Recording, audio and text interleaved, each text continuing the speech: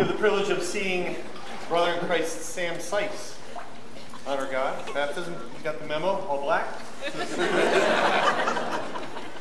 So, just on a personal note, it has been such a blessing getting to know you, having you here.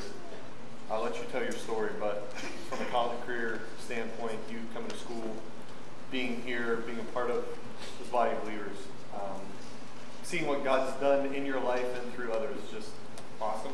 And to have a front row seat to that is really, really humbling. So thank you. Thanks for honoring God this way. Take it. All right. Hi, everyone. My name is Sam Sykes. I'm a senior at the Cleveland Institute of Music, and most of you see me up here every week playing the cello. I accepted Jesus Christ as the Lord and Savior of my life almost 3 years ago, over the summer of 2020. Before college, I attended a Catholic school for my middle and high school years, mostly due to location and the good sports teams there. I was one of a few students there who wasn't confirmed to the Catholic Church, and I just remember showing up to my first day of 6th grade being nervous and confused about all the weird religious stuff that was going on. Since I was a kid, I was always aware of the person and historical figure of Jesus, along with a small understanding of how I was supposed to be like him, which meant mainly just trying to be a good person and hoping that God would see the good things that I did and turn a blind eye to the bad things. Being a non-Catholic at a Catholic school led me to become more spiritually confused. I memorized and prayed the required prayers every day in the classroom and saw my friends take the Eucharist at weekly Mass, and I went to confession. But in the 5 years I was there, I was never presented with the necessity of salvation or a relationship with the Lord, the Bible, or how my sinful nature and lack of repentance made me fall short of God's glory. Unbeknownst to me, and before I even came to Cleveland for college, the Lord was orchestrating how he would wash me with the saving power of the gospel.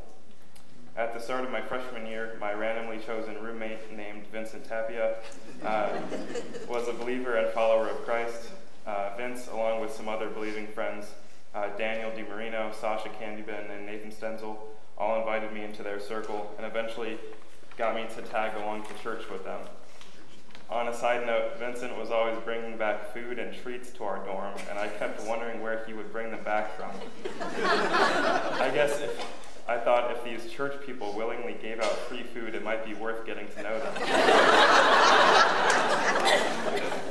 I had never been to a Bible teaching church until I walked into Grace Church of Mentor in the first semester of my freshman year. I immediately felt a sense of love and belonging, which I would later learn as a quality in the local church, and how Christ commanded his church to love one another. My first Sunday at Grace was November 24th, 2019, and Pastor Mike preached through Psalm 15, which I still remember to this day. He exposited what it meant to prepare the heart for worship and how Christ's righteousness was imputed to believers through his work on the cross. Pretty much all of the content went straight over my head. I didn't even own a Bible at the time, and I had to share with someone else, but a seed was definitely planted in my heart. Psalm 15, verse 1 asks the question, "Lord, who may abide in your tabernacle? Who may dwell in your holy hill?"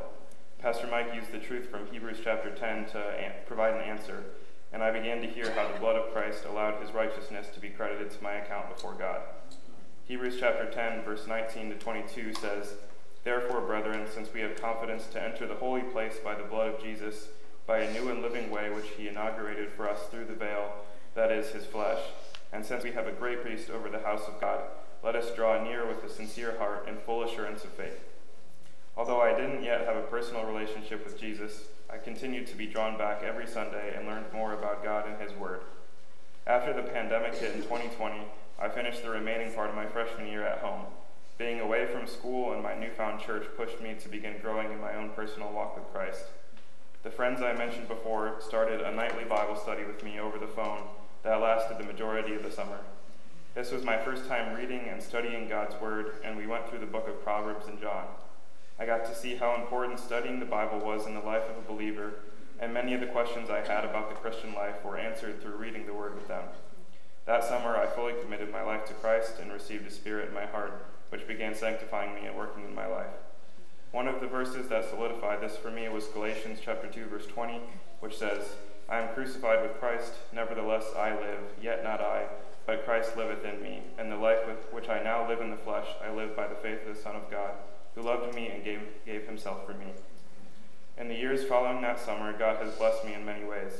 I continued to grow in my faith and knowledge of the Word, and He brought many people into my life. I became even closer friends with my group of Christian guys. I met my girlfriend Tatum, our disciplers, Greg and Bonnie Nagel, the Harts, the Laughlands, and the Castleberries, who have all played instrumental roles in my life.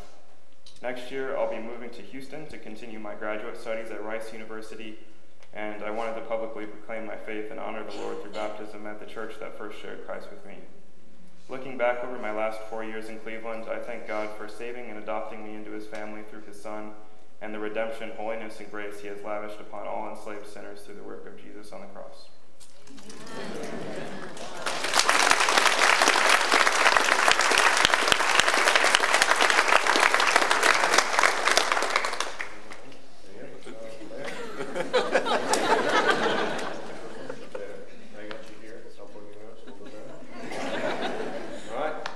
Sam Sykes, it's my privilege and honor before this body of believers to baptize you in the name of the Father, and the Son, and the Holy Spirit.